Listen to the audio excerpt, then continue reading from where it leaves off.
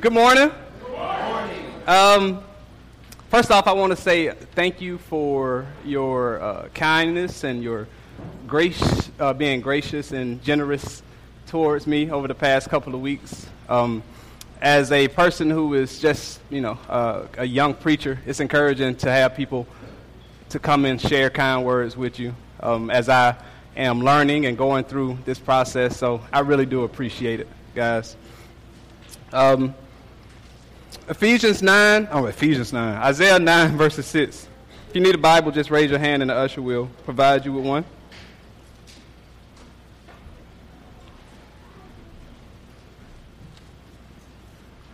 Isaiah 9:6. For to us a child is born, to us a son is given, and the government shall be upon his shoulder, and his name shall be called Wonderful Counselor, Mighty God, Everlasting Father, Prince of Peace. Of the increase of his government and of peace there will be no end, on the throne of David and over his kingdom, to establish it and to uphold it with justice and with righteousness from this time forth and forevermore. The zeal of the Lord of hosts will do this. Let's pray.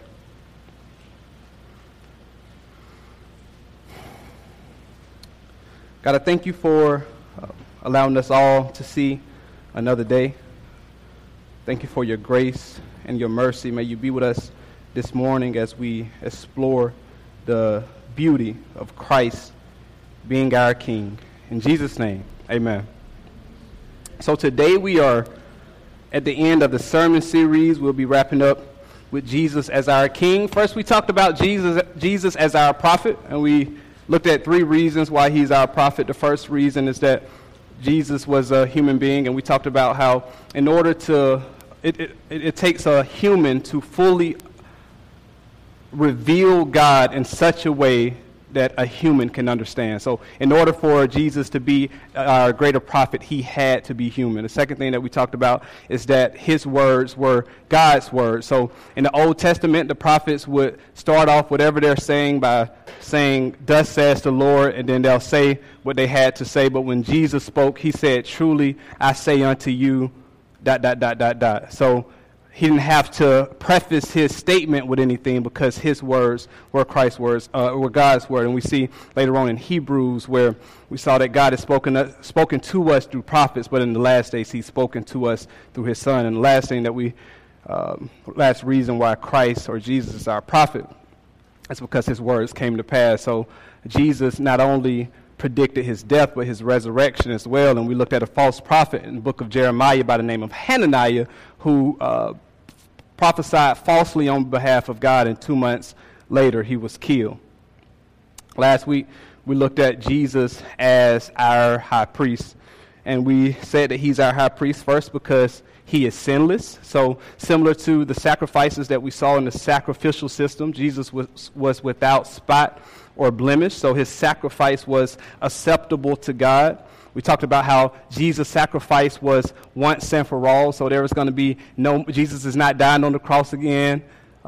In the Old Testament and up until Jesus came, the priests had to make multiple sacrifices, but when Jesus became not only the subject but the object of sacrifice, God was pleased in that, and we see that when we look at the resurrection. And last thing we talked about is that Jesus is our priest because he intercedes on our behalf. So right now, as I'm up here talking and running my mouth, Jesus is praying for you and representing you right now before the Father. So that song that we sing, Before the Throne of God Above, we have a strong and perfect plea, a great high priest whose name is love, who ever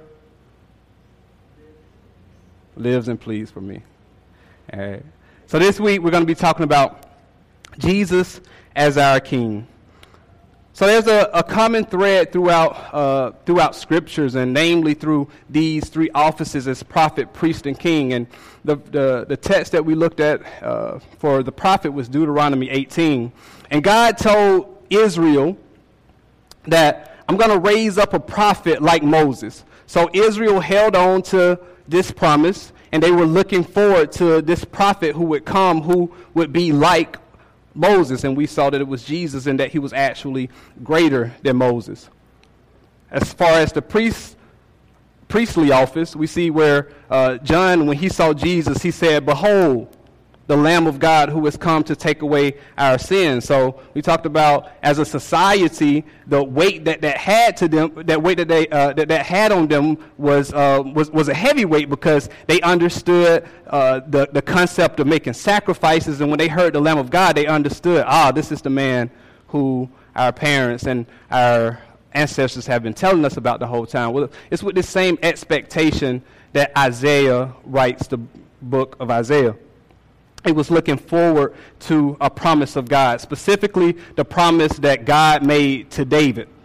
And that promise was this. It can be found in 2 Samuel chapter 7, verses 12 through 16. And he said, "When your days are fulfilled and you lie down with your fathers," he's talking to David, "I will raise up your offspring after you, who shall come from your body, and I will establish his kingdom. He shall build a house for my name, and I will establish the throne of his kingdom forever.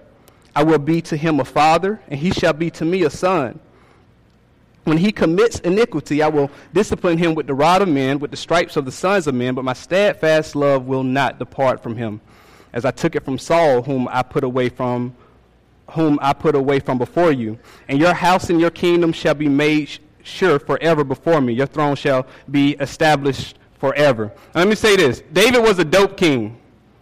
All right? He wasn't perfect. He had that whole thing with Bathsheba and had some more instances where he sinned. But overall, David was a good king, and he's arguably and debatably, more than likely, the best king that Israel has ever seen. So imagine everyone who came after David remembering this promise that God gave to David, that there's going to be a king who will come who is better than this person who we esteem. So think about it this way. Think about your favorite president. Don't say it out. Please don't say it out. But think about your favorite president and having the promise that, hey, there's going to be a person who will rule this nation better than this guy. All right? It's with that same expectation that the Israelites and that Isaiah had when he thought about Christ, or thought about this coming king. Now, there's two things that I want to point out about this covenant. The first thing is that it's a covenant of grace. That means that no matter what happens, God will do what he says that he will do. There is absolutely nothing that will stop or prevent God from bringing this king. So it was some covenants in the Bible to where God said, hey, if you do this, I'll do this. This is not one of those things. This is God saying that, hey, I will raise up a king who is better than David, and he will be in your bloodline. Now, there's a verse in that passage that says this. He shall build a house.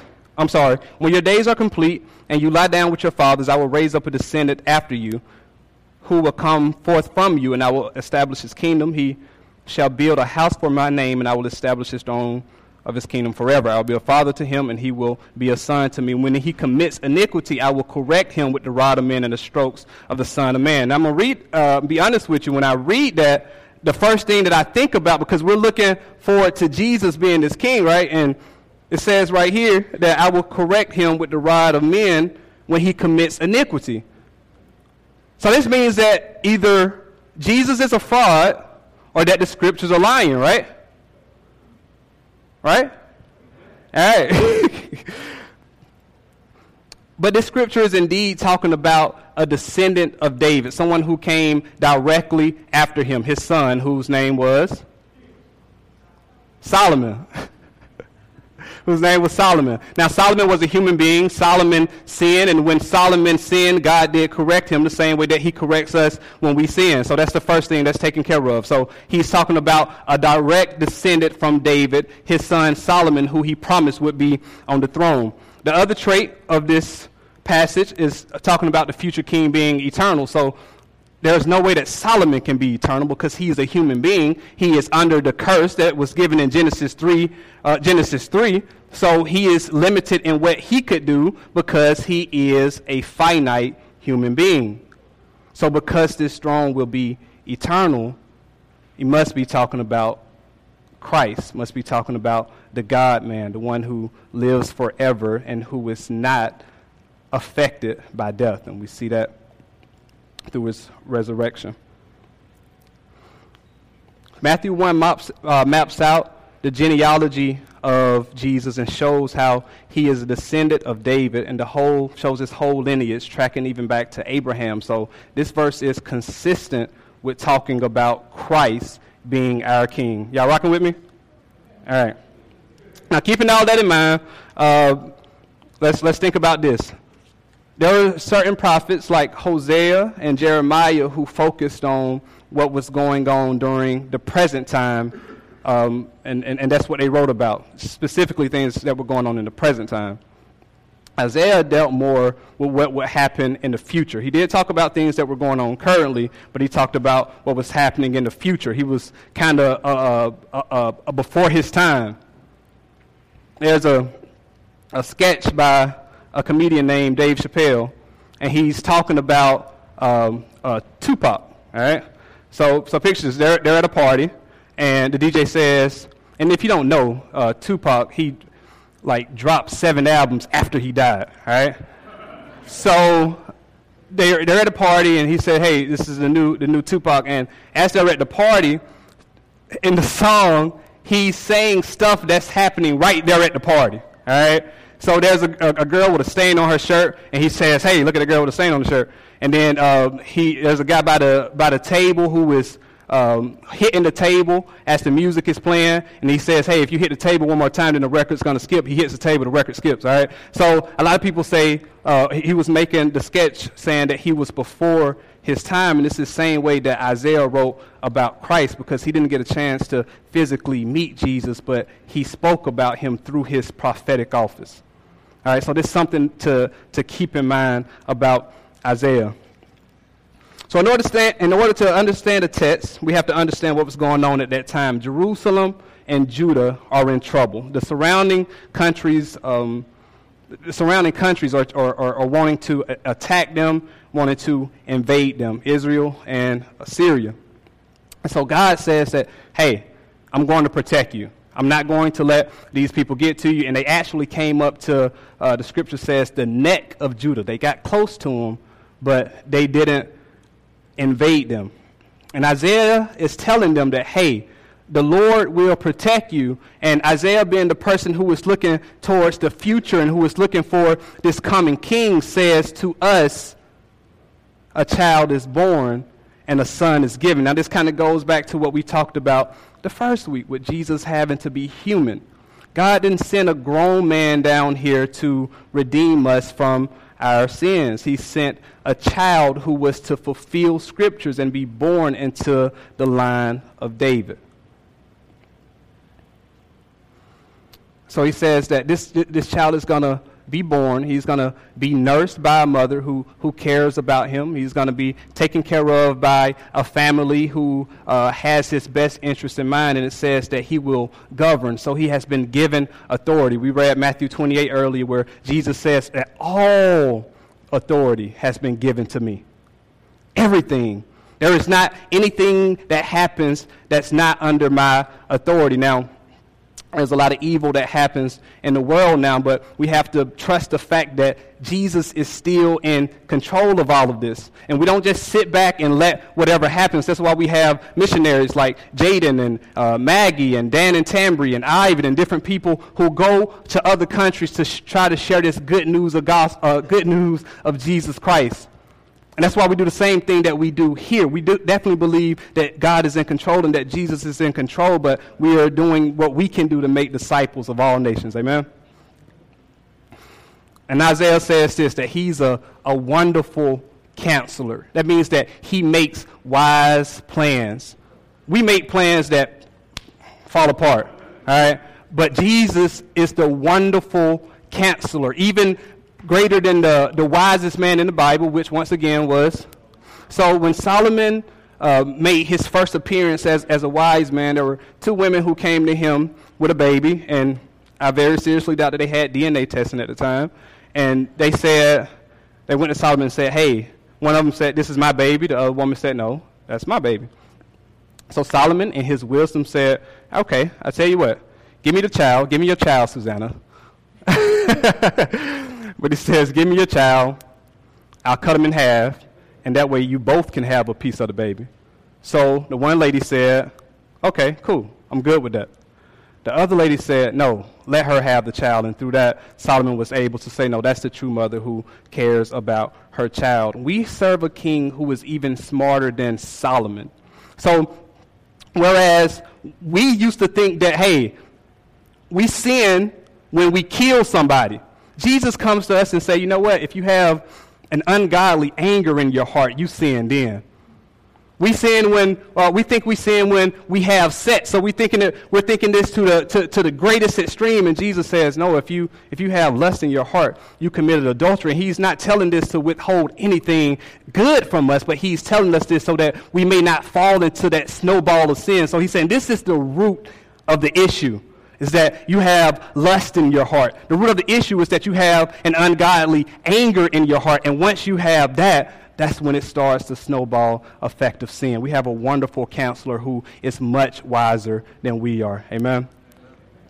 And he withholds nothing good from us. Scripture says that he is a mighty God, and this term is used to describe God throughout Scripture. After receiving the Ten Commandments, the Lord was referred to as a mighty God. When Israel repents for their sin in Nehemiah 9:32, they plead to their great, awesome, and mighty God who keeps covenant and steadfast love. And they pray that he remembers the hardship that they've gone through.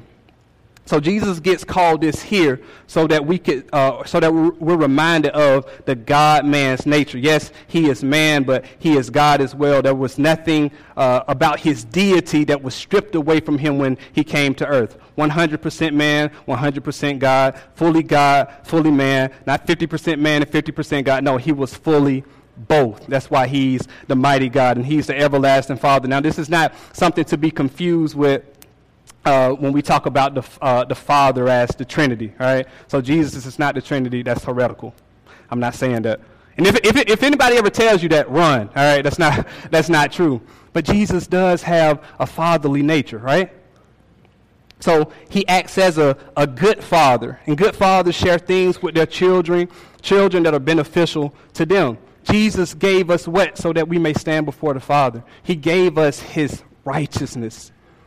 He doesn't withhold anything that is good from us. He disciplines us when we're wrong. He corrects us when we're wrong. There is nothing that is more irritating and annoying than a father who does not correct his child. Like, I'm in the store all the time and I see this and I'm like, like, yo, get your child, like, correct your child. But Jesus has the fatherly nature of correcting his children. In John 14:18, he tells his disciples, I will not leave you as orphans, but I will come to you. And he did. Oh, the beauty of a father who out of love, not from spoiling a child, but who out of love shows his child, hey, I am here for you. He didn't have to prove himself to Thomas when Thomas didn't believe it was him, but Jesus said, yo, let me show you who I am. He doesn't do this just to appease Thomas in a sense, but he says, hey, because I love you, I'm going to show you that it is me. That's the love of a father, and that's the love that our Savior King has. And he's the Prince of Peace. The gospel message is centered on peace. Peace and reconciliation between us and God. Peace and reconciliation between one another, and peace within ourselves. And the Prince of Peace will arrive and, according to Genesis, bruise the head of the Prince of Darkness, which is Satan. And his head will bruise the heels of the Prince of Peace. So Jesus, within himself, gives us peace. Now, Jesus also says that I didn't come to bring peace but a sword and divide. And he's not saying that he is not the God of peace, or that he is, but he's simply saying the gospel that I have, the message that I have, will completely divide households. That's why you have different religions that grow up in the same house. But Jesus says, hey, at the same time, I give you peace. Peace, like Paul said, that surpasses all understanding. The type of peace that when you're going through a situation and everyone thinks and expects for you to act a certain kind of way, you have peace about the situation. And Jesus is the giver of peace. In verse 7, he says that this peace is forever. It says, of the increase of his government and of peace there will be no end on the throne of David and over his kingdom, to establish it and to uphold with justice and with righteousness from this time forth and evermore. The zeal of the Lord of hosts will do this. And it sounds familiar. This is the same promise that he made to David. This is the man that God's people have been waiting for.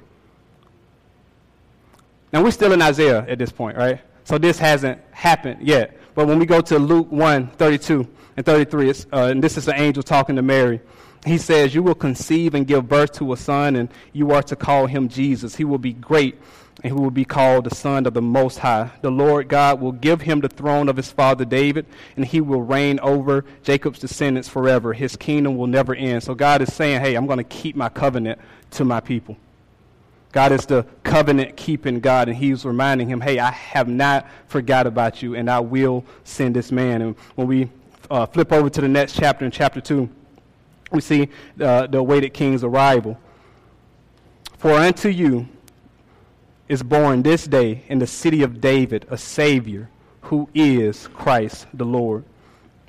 Now, what does this mean for us? In Matthew, his account of the angel, his account of the story is when the angel comes to Joseph and he says, hey, Joseph, I know that this woman is saying that she's pregnant, and I know that this is not your child. So naturally, Joseph is saying, I want to divorce her because I don't want, out of love for her, because he's saying, I don't want to bring shame upon her. But the angel comes to Joseph and says, no, like this is something that God is doing. This is God keeping his promise. The Holy Spirit impregnated her. And he says this, Mary is going to have a baby, and his name shall be called Jesus, because he will save his people from their sins. He will save his people from their sins. Not he will try to save, not he will attempt to save, not that he will do all that he can to save, and if it doesn't happen, no, he will save his people from their sins. Random fact about Trail. From high school, middle school to high school, I learned how to play all the brass instruments, right? And so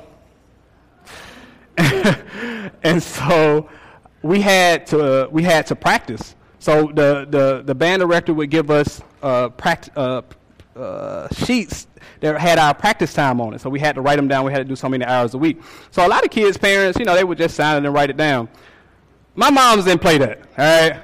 My mom, like me and my sister used to joke about my moms and say, hey, the Trinity used to be 4 people, but moms dropped off, all right? Moms didn't play that at all. And my mama told me, you will practice this instrument. And so she would wake me up at 4 or 5 o'clock in the morning, and guess what I did? Are you doggone skipping? I'm going to play that. She said, you will do this, and I did do it. So when Jesus says that, or when the angel says that his name will be called Jesus and he will save his people from their sins, that's exactly what Jesus did. Jesus is our Savior.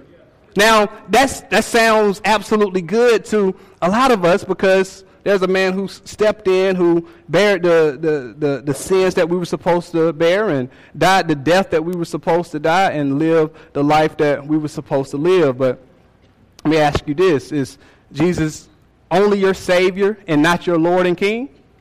Because the two aren't mutually exclusive. You can't take what we like about Jesus and disregard the other part. If you're married, you know this. Just look at me. Don't look at your spouse. All right?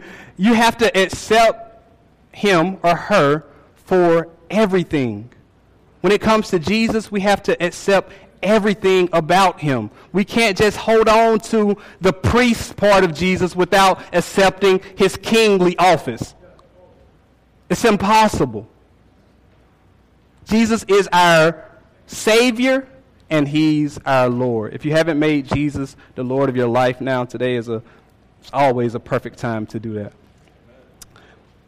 And for those of you who have made him your Savior and disregarded him as your Lord, repent, get back on track.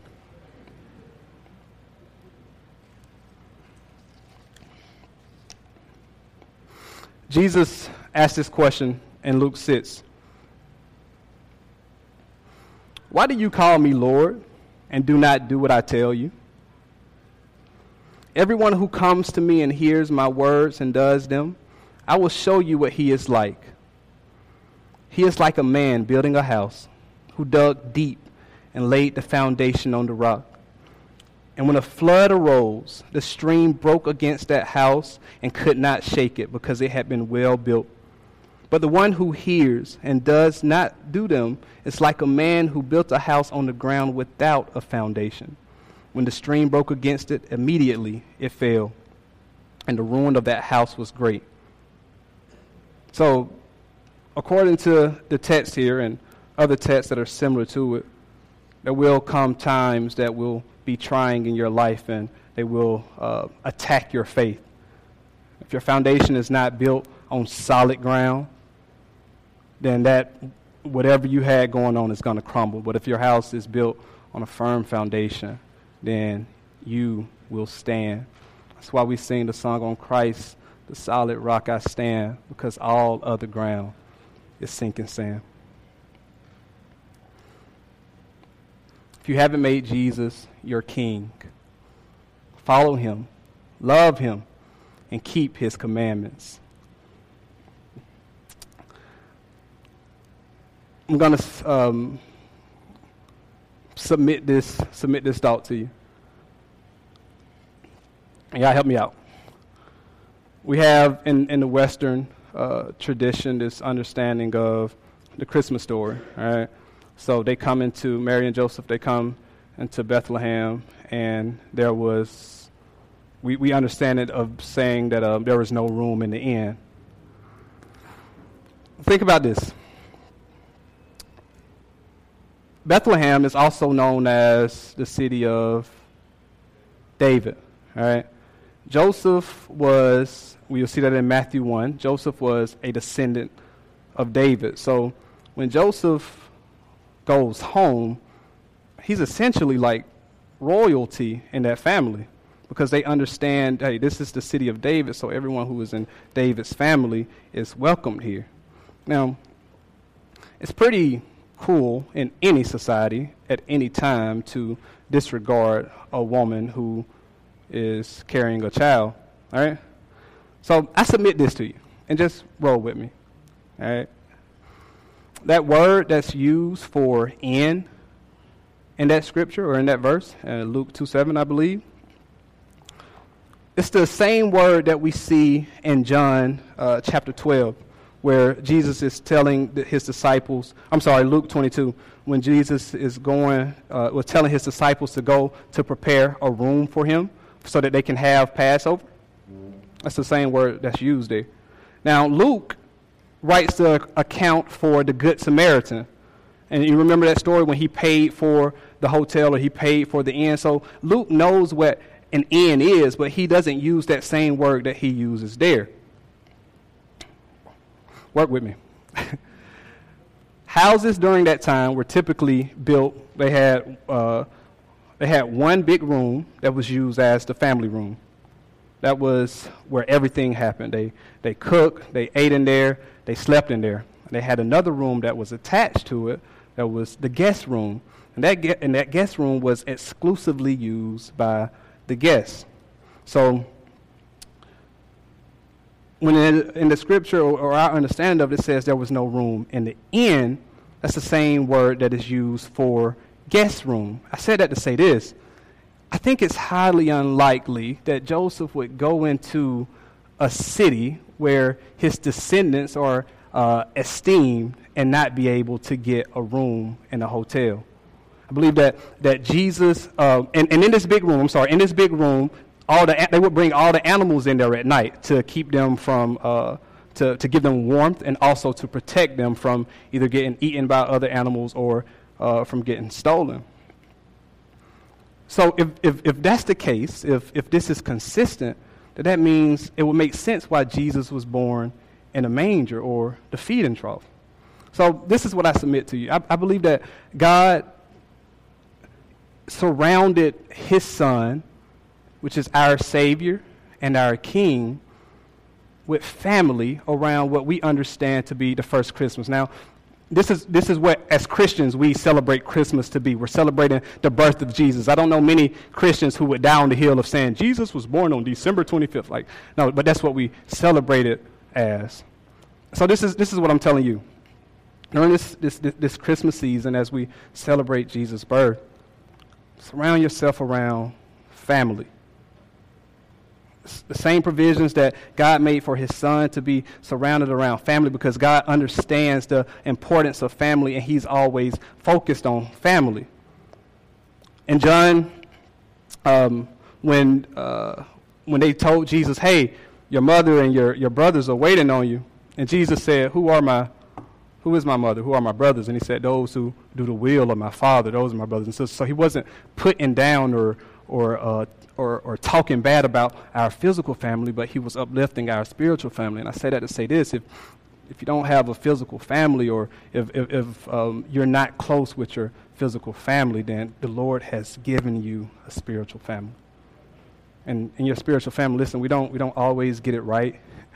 We're not perfect.